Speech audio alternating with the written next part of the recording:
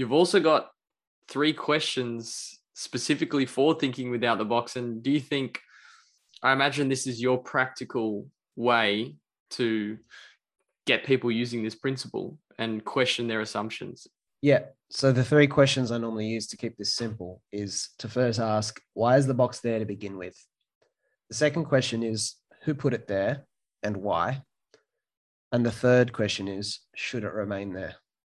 So you can take any part of your life now and do this exercise. You can do it right now. You can do it with the podcast. You can do it with anything. If you're going to do it with something like schooling, you might ask, why is the box there to begin with? And I've had school principals tell me that the first versions of modern schools came from very religious kind of groups who wanted to indoctrinate children from a young age. They figured if they had the conduit for like their upbringing and cultivating them in society, they could obviously imprint their ideals from a young age. I would agree. If I was going to imprint values in people, I'd want to be able to start as young as possible.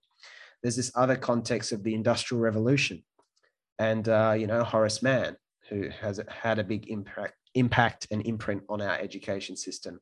And the Industrial Revolution, we needed people to be kind of obedient factory workers. That was when we urbanized. I think 50% of the population moved from rural areas to living in big cities. This living in big urbanized cities is very recent in human history. And so you needed people who were kind of, they lived in, if you go to England in particular, you see those kind of more industrial revolution based cities like the Newcastles and the Liverpools, and all the houses are the same.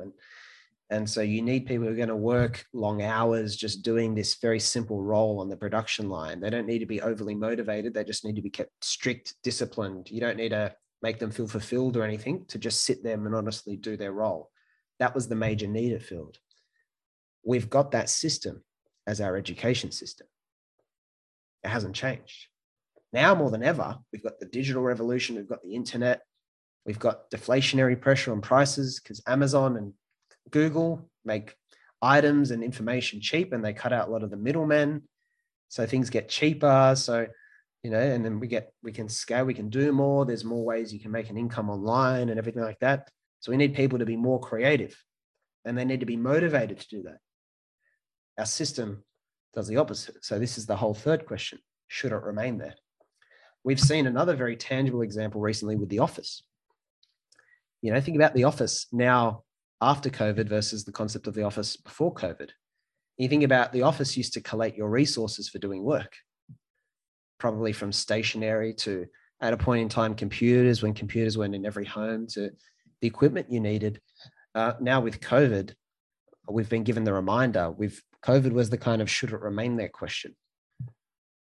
And now for a lot of people, they don't need the material stationery and things and hardware that's in their offices. They can do their job remotely, and maybe they should be spending more time with their family rather than just their work team. Maybe not, or maybe that space can be smaller and shorter because of things like Zoom and interactive technology, and so so that you can look at anything and question it using that very simple framework, because that's why history is so valuable. History, you go back, you see why something was put in place, you'll learn so much more about it than you ever knew. That's why a lot of people who are very masters of a particular domain really understand the history of something. They really understand a lot about how it came to be, because that's where you observe the fundamentals of something. If you want to understand politics, don't read Donald Trump's book or anything like that. Read The Silk Roads by Peter Frankopan, or read Sapiens by Noah Yuval Harari, and see how societies came together and see how power struggles happened over time. History always will give you so much actual understanding to the core premise.